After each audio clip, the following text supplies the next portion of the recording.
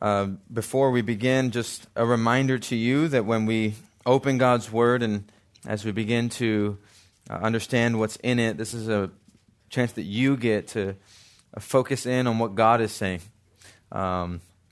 Sure, I've studied and prepared and I get to say it to you, but truly what we're discussing here are God's words spoken to you. And so one encouragement from me to you is not only to pay attention, but limit your own distractions. Try your very best to be of blessing, not only to your own soul as you listen, but also to the people around you. And so with that, let's turn to God's word and let's hear what it says, beginning in John 5, verse 30. Jesus says, "I can do nothing on my own. As I hear, I judge, and my judgment is just, because I seek not my own will, but the will of him who sent me. If I alone bear witness about myself, my testimony is not true. There is another who bears witness about me, and I know that the testimony that he bears about me is true.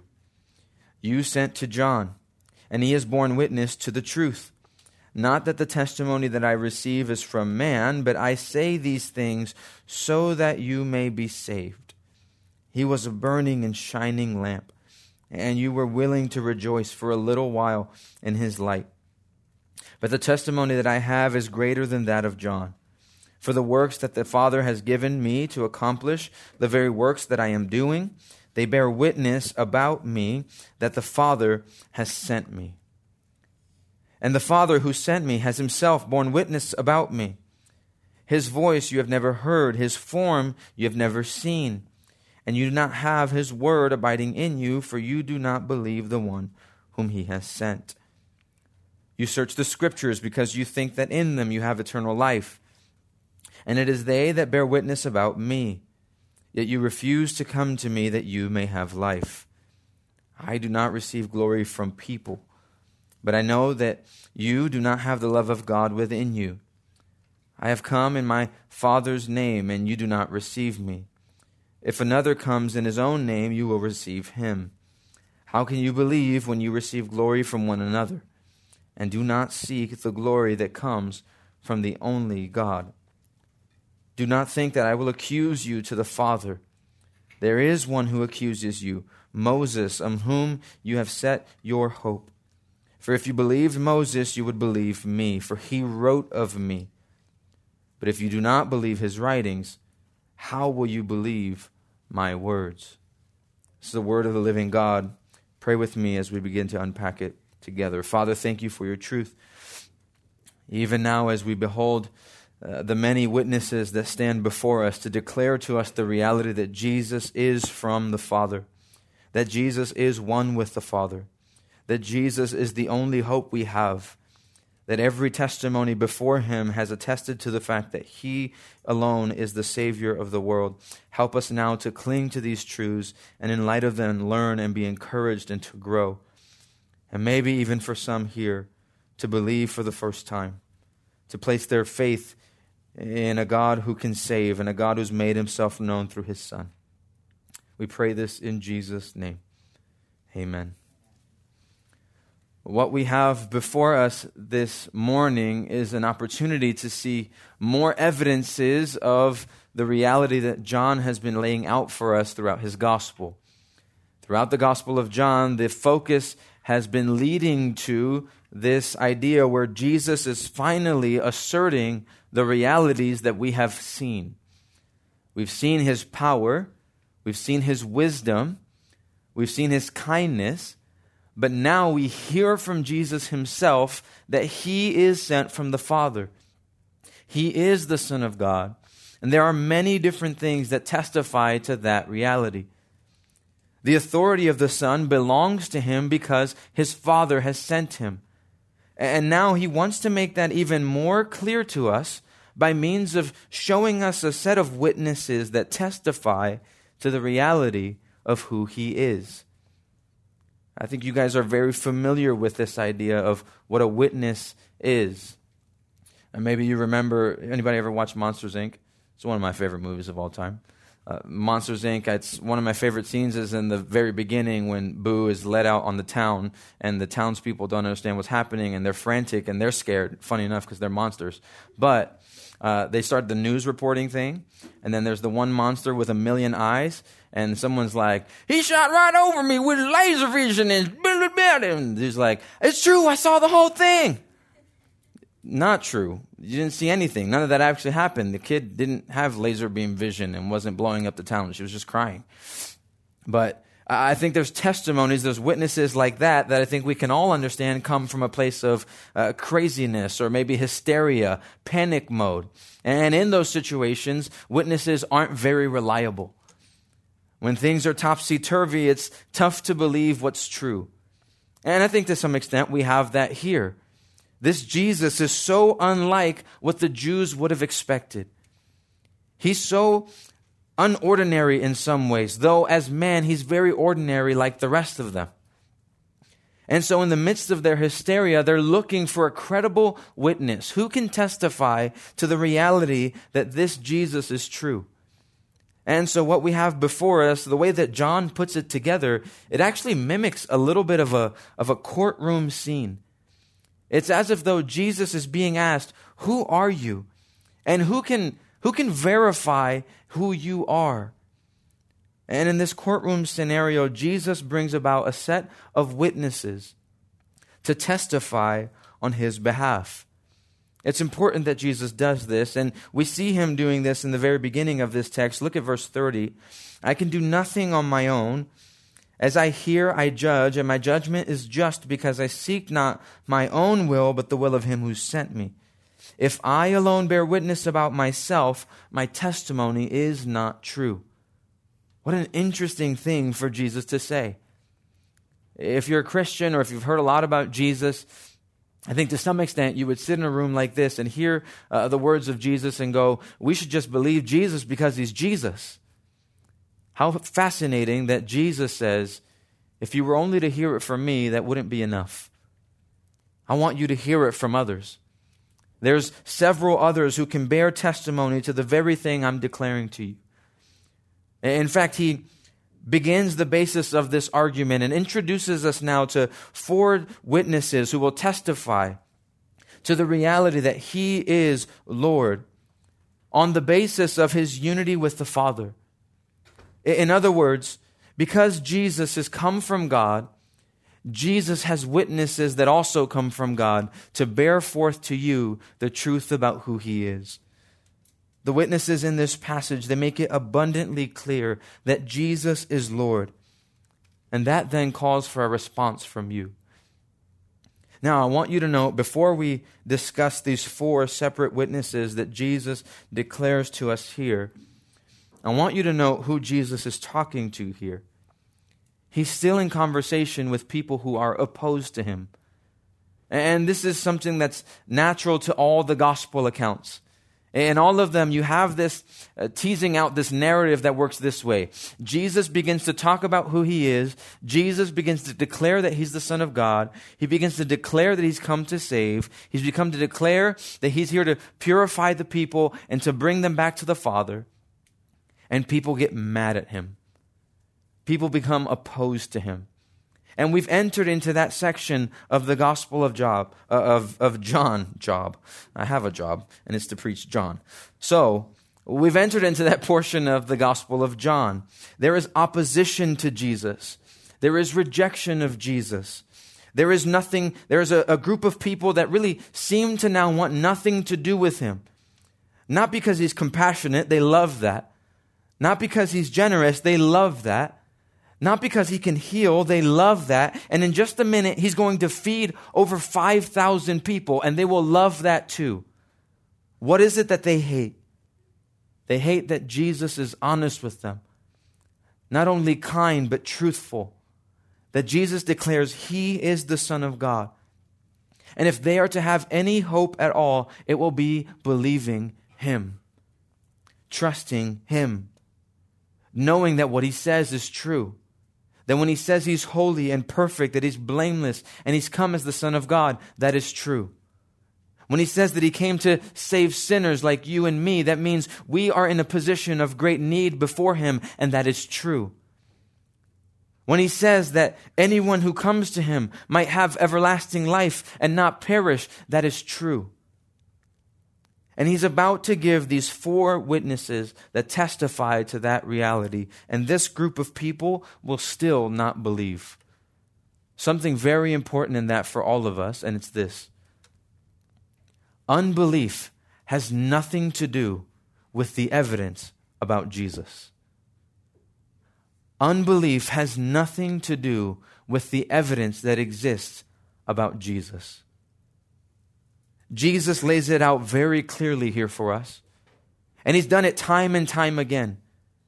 He did so at a wedding. He did so with an official's son. He did so at a well, helping this woman who didn't realize the person in front of her was the Messiah, and went into the town and told everyone he's finally come. And now he's speaking words that he speaks under the authority of the Father to declare unto anyone that would hear him that he's the Son of God. And the reason people don't believe isn't because there isn't enough evidence. It's because when people love themselves and they love their sin and they love their system, they don't care what Jesus has to say. And insofar as that's true of you, if you're in this room and you don't believe in Jesus, let me tell you, it isn't that there isn't enough evidence. No one's arguing anymore about whether or not Jesus was a real person. Everyone agrees he was real. And in fact, the testimony we have before us here, the Bible, the Gospels in particular, they're eyewitnesses' account. They're written to you on behalf of people who saw Jesus, his ministry, his miracles, his words, and his works. And they're telling you, this is what we saw. No one can refute it. The evidence is not the issue. It's the heart.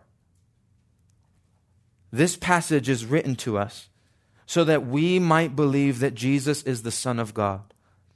And so that we might know that to not believe these witnesses is to trust in ourselves. It's to say that we know better than God. If we don't take Jesus at his words, we're simply saying, God, I know better than you. I'm fine on my own. I don't need this kind of Jesus. I'm not as sinful as you might think, God. I can make a way for myself. Jesus seems like a sweet person, but I don't need him. And to say that places you in a position of finding yourself, as the end of our last sermon talked about, to be the kind of person that when they're resurrected is resurrected to judgment. God will judge all of us on the basis of one thing. What did you do with my son? Did you believe him? Did you trust him? Did you love him? Did you devote your life to him? Because all those who do will be welcomed into God's kingdom, and all those who rejected him will perish eternally. 4 witnesses this morning so that you might believe that Jesus is the Son of God and have life in his name. 4 witnesses, and number 1 that Jesus uses here for us is John the Baptist. Number 1 is John the Baptist. Read in verse 32. There is another who bears witness about me, and I know that the testimony that he bears about me is true. You sent to John the Baptist, and he has borne witness to the truth. Jesus, again, very clearly states, I'm not just going to testify to myself. Anyone that just comes to you and starts bragging about all the things they are or all the things they can do, sometimes you want verification of that kind of thing, and so Jesus doesn't want to do that. Josh Smith knows this because he's a golfer. Every golfer's best round of golf is when they play on their own. Whenever I play on my own, I have my best score. And then immediately when I play with other people, all of a sudden I stink again. Why? Because my score maybe was a little bit made up. I was very gracious with myself. I told myself I was better than I was. But now when people witness the way I play golf, they see that I'm not good at it. Jesus has the opposite situation. Jesus' testimony of himself is true. Jesus' testimony of himself is pure. It's 100% accurate. And yet Jesus himself doesn't leave it up to his own testimony of himself. He brings in this set of witnesses, the first of which is John. And we've heard John's testimony. Look back with me at John chapter 1. We see in the beginning, John 1, verse 6, there was a man sent from God whose name was John. He came as a witness, to bear witness about the light, that all might believe through him. He wasn't the light, but came to bear witness about the light. What is his testimony? Well, he tells us very clearly later on, verse 23, I am the voice of one crying out in the wilderness, make straight the way of the Lord, as the prophet Isaiah said. John came to pave a path to Jesus. If you ask John what his life was about, he would say, go to Jesus. And he makes that clear for us even in verse 29 of chapter 1. The next day, John saw Jesus coming toward him and said, behold, the Lamb of God who takes away the sins of the world. This is John's ministry.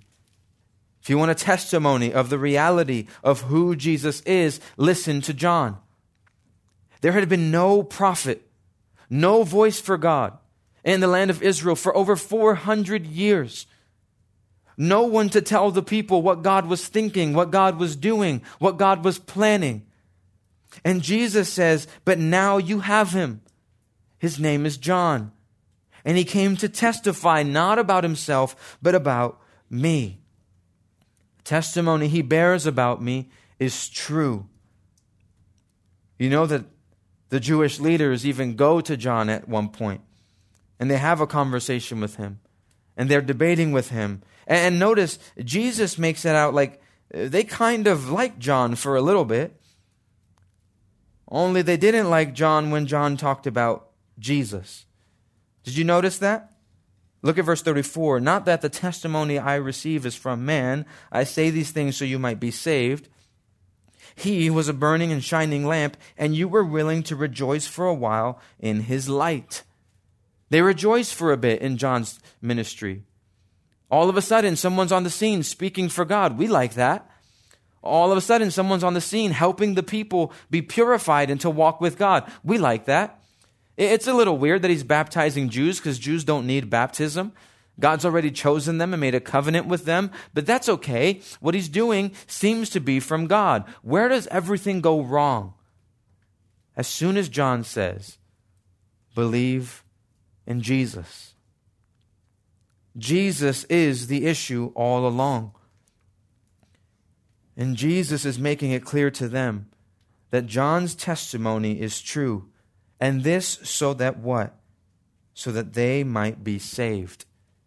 That's news to someone living in Israel. That's news to a Jew. In their minds, they're already saved. God already loves them. God's already taking care of them. God will not let them go. Little do they realize that, as Romans says, a Jew is not one outwardly, but one inwardly. Someone who has a new heart and a new life, someone who's been born again. This is what John's testimony was about. Notice how it describes him in verse 35. He was a burning and shining lamp.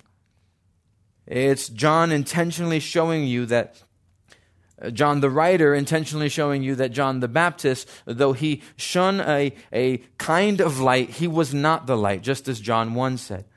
He is a lamp. He was showing the direction, the path that everyone was to walk in, and it wasn't toward himself. It was toward Jesus. John the Baptist came to testify about Christ. And he came to remind people that we are sinful and we need cleansing, and that will only happen as we look to Jesus. If you have sins and struggles, if in your life you recognize there are things that are still offensive to God, that go against God's character and his goodness, that go against God's law and his wisdom, those things can only be cleansed by the one whom John testified about, Jesus. John the Baptist is the first witness that Jesus points to. Secondly, here, Look with me, John, the writer, now tells us that Jesus declares another witness, another testimony. And he says in verse 36, the testimony I have is greater than that of John. So there's levels to this. John the Baptist came to witness to Jesus, and you can believe him.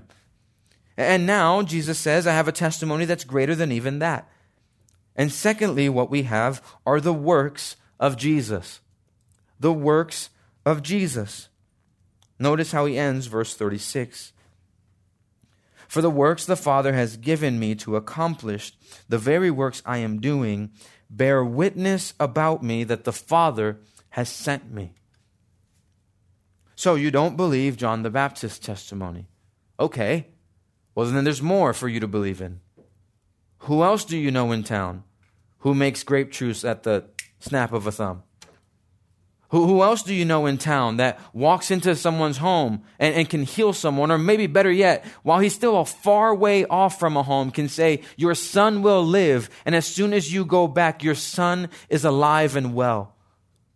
Who else do you know that in a few moments here can take a few loaves of bread and a few fish and turn them into the kind of sustenance that will feed thousands of people?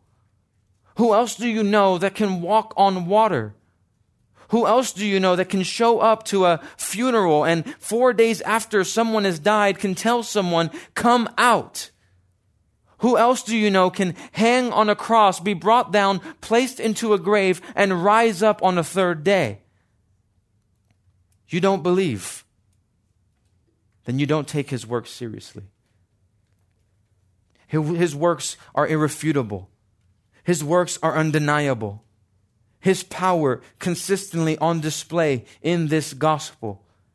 You don't believe what John has to say? Believe what Jesus is doing. You don't think that John the Baptist is telling you the truth, even though he is? Believe the things that you see and hear of Jesus. The funny thing is, no one at the time refuted anything that Jesus did because they loved it. The issue is they didn't just want that kind of Jesus, the kind that Jesus is. They love the miracle kind of Jesus, but they don't love the truthful Jesus. A Jesus who is open and honest about sin and salvation. A Jesus who's open and honest about heaven and hell. But friends, all of his works are a testimony to the mighty power that he has to save. You want to witness to the fact that this is the Son of God? Look at the works that he is doing. These are works that the Father has given him to accomplish. They're the works that he's doing, and they bear witness to what? The fact that the Father has sent him. Witness number 2, the works of Jesus. Number 3, look at verse 37.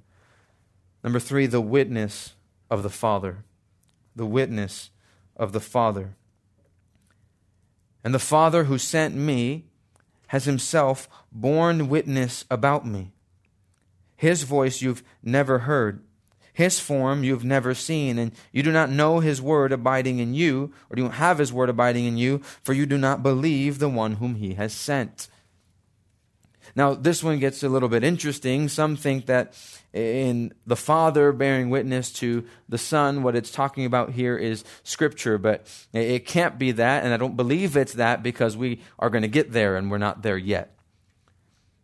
The Father bearing testimony and witness about the Son, the one whose voice you've never heard and whose form you've never seen. I think this is simply telling us about the Father's general revelation. And I think you know the difference between general and special revelation. Maybe, yes, no, but that's my job, is to tell you what those things are, so let's do it. On the one hand, you have general revelation. And this is the things that God has done to show you his power and his might and his glory, and so that you would leave without question that he is the God of the universe. In the category of general revelations are things like giraffes and clouds, and even the platypus. It's one of my favorite creatures, and if you're wondering why, it's because they're poisonous. They have venom. You didn't know that, did you? There's trees, there's the grass of the fields, there's the birds of the heavens, there's everything that's around you, the person sitting to your right and to your left, in front of you with a bald head and behind you without a bald head. those people, all the girls were like, what? Those people around you are a testimony to God's revelation to you, making himself known. God has revealed himself through his creation. You can read Romans 1 that makes this clear. That's why Romans 1 says, there is no one who will be with an excuse. There is no excuse for denying God because his power is evident to everyone. And all that power does is also lead us to this point here. All of God's creation and all of God's maneuvering in history, all of God's working throughout the contours of redemptive history have led to this moment with Jesus speaking these words. God's revealed truth is that ultimately we would need his Son. What God has always been working toward from the moment that he fashioned the heavens and the earth, from the moment that he declared that this people would belong to him, this nation called Israel, from the moment he delivered them out of Egypt, from the moment he gave them a land to belong to them, from the moment that the nations would attack them and accuse them, from the moment that there was no longer a voice amongst the people for God, all these things working toward Jesus. The Father has orchestrated all of human history for this moment, testifying to our need of Christ, testifying to the validity that Jesus is truly his Son. That the world as broken as it is, the world as needy as it is, the world as loveless as it is, the world as graceless as it is, all of it is pointing to the greatest need we have, Jesus, the Son of God, the one in whom there is life. And how do we know this? Because though there's general revelation, there is also this special revelation. And it leads us to this fourth witness about Christ, the writings of Scripture. The writings of Scripture. God has revealed himself in his power, in his sovereignty, in the way that he's orchestrated all of history, determining it to purpose to this moment here, to Jesus declaring his truth to you. But notice, God is not some kind of vague, mysterious, hidden God. He's not giving you mixed signals. He's not trying to veil to you what his purposes are. He isn't cruel in that way. He doesn't leave you on earth to wonder what it is that he desires from you. He doesn't just make you so that you can try to figure out what it is that pleases him. No, God has been so abundantly clear because as he reveals himself in a general way, he also reveals himself through the Scriptures. In other words, as God has revealed himself through his power, he also reveals himself through his word. He speaks. He is clear. He's communicative. He declares. He proclaims. And this is the fourth witness that John uses to show you that Jesus is the Son of God. Look at verse 39. You search the Scriptures because you think that in them you have eternal life. And it is they that bear witness about me. Yet you refuse to come to me that you may have life. That is a powerful verse for all of us to hear. It does not mean that Jesus is negating the authority of Scripture. It doesn't mean that Jesus is saying your Bible doesn't matter. It isn't Jesus saying that you shouldn't care about your Bible, or that you shouldn't search the Scriptures, or that in them there is nothing of value to you. It is Jesus making the Scriptures all clearer to you. What is the Scripture for? It isn't simply just to know things about God. It is all pointing us to our need for Jesus. That when we read our Bible and know our Scripture, our intention isn't simply to have words in our head or knowledge that fills our hearts, but that our affections would be moved to know Christ. What use is it to read your Bible and to know so much about God, but never believe in Jesus, it won't do you any good. And some of you are in a position like that. Your Bible is marked up and down, but your love for Jesus is not existent. Friends, a Bible that has a lot of highlighting doesn't get you a ticket into Jesus' kingdom. Do you know that? A Bible that's pages flip back and forth on a Sunday sermon, that doesn't get you into the kingdom of heaven. What gets you into the kingdom is when you understand that these words are about a particular person, Jesus.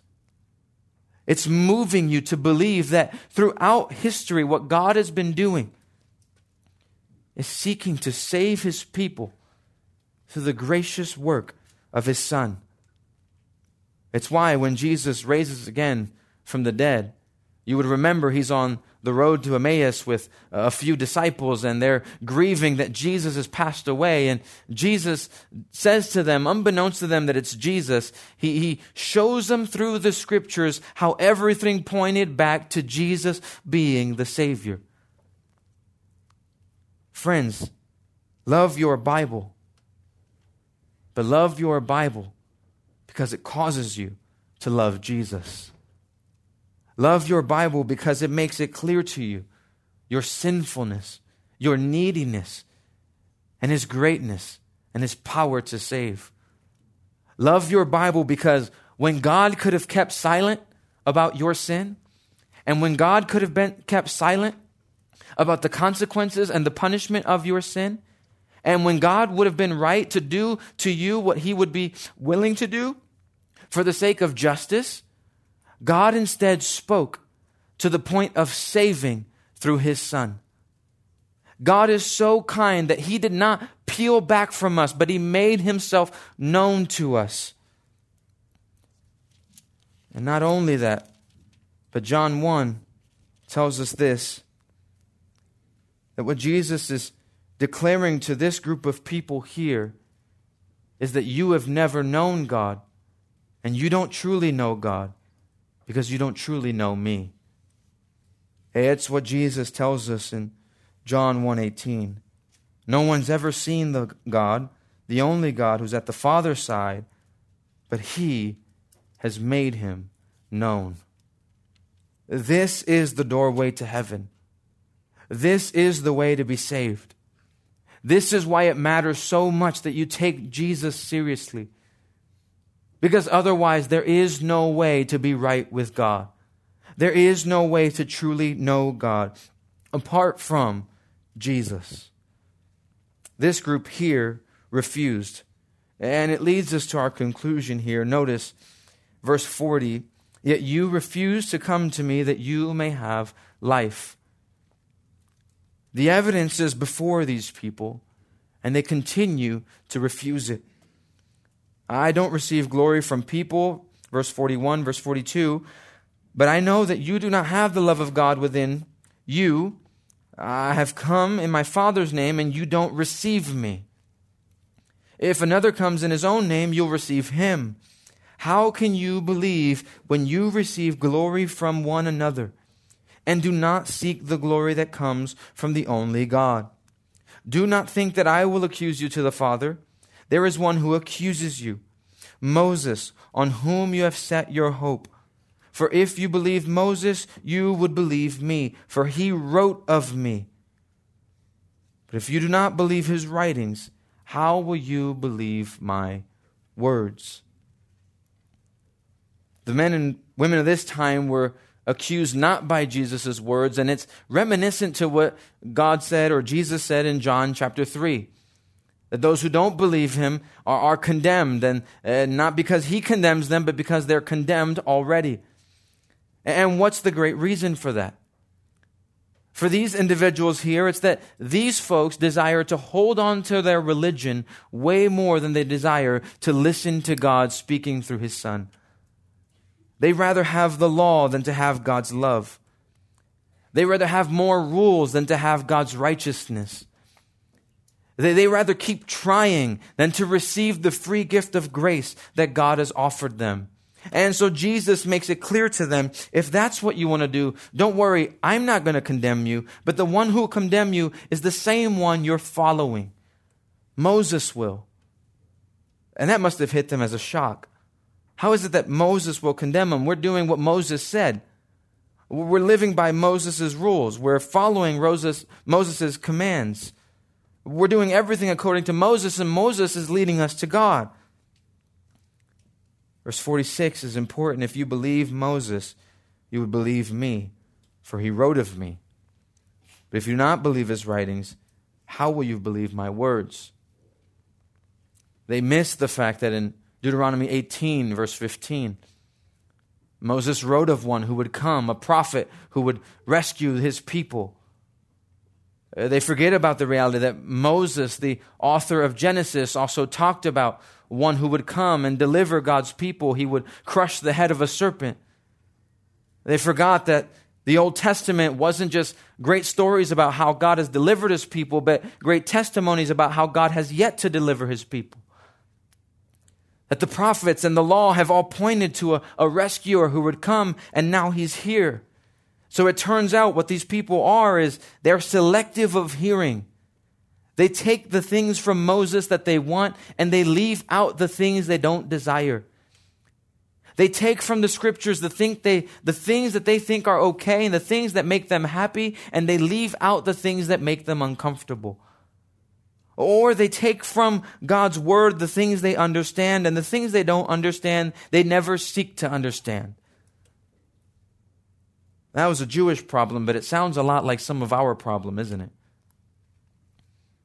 That when we read God's word, we ought not to question what it's pointing us to. All of it is pointing back to the redemptive work of God through his Son. And what it's done for us is it's left us without a shadow of a doubt that Jesus is the Savior.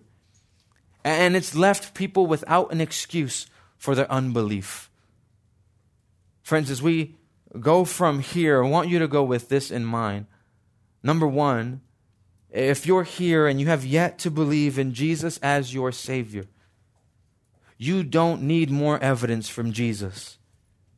He has you sitting in this room right now. He woke you up this morning.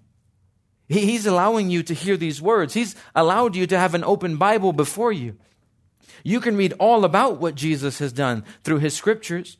And you can know with full confidence that all of this is true. The reason you don't believe, it's not because God hasn't given you the evidence. The reason you don't believe is because you don't know the love of God.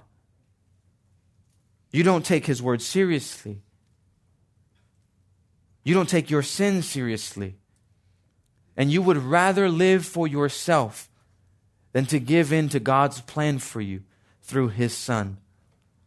Unbelief is not the markings of a lack of evidence. It is the marking of a lack of faith.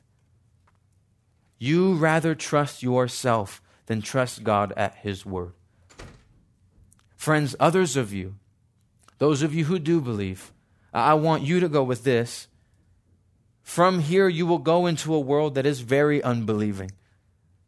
And I want you to understand your obligation is not to convince everyone about every little thing that Jesus has done.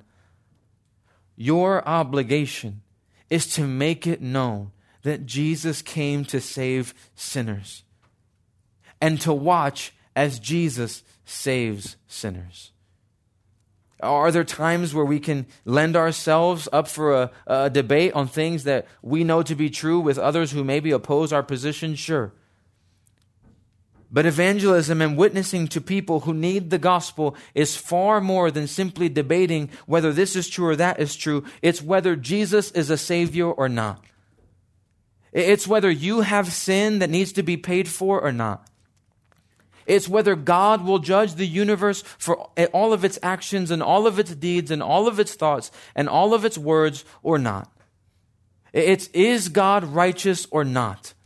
And does God save or not? And how does he purpose to do that?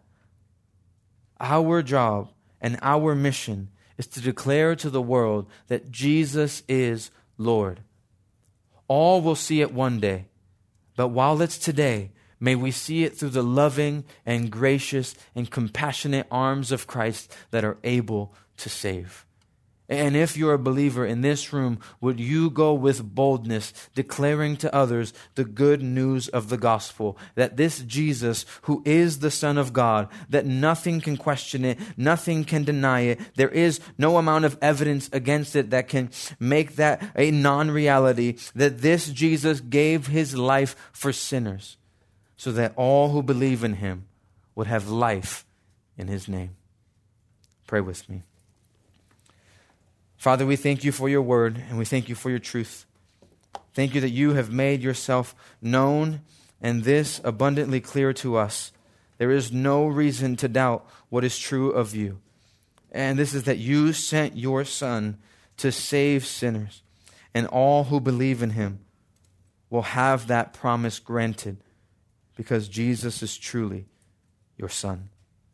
He is truly the Lamb of God who has come to take the sins of the world. Help us to be bold in the proclamation of the gospel. Help us to be honest with ourselves in our hearts about where we lie before you. If anyone in this room has not believed in you, I pray that you would help them to see in their hearts that it is not for a lack of evidence, but it's a lack of faith. It is a love for self and a hatred toward God. It is a choosing to live by one's own standards rather than God's standards. And it is a choice to abide in one's own strength than the strength of God that is powerful to save. Help those in this room who do not believe to see their need of you and to run to Jesus. And help us who do love you and know you to be bold with the gospel, making it known to the ends of the earth that Jesus is Lord. Pray this in your name. Amen.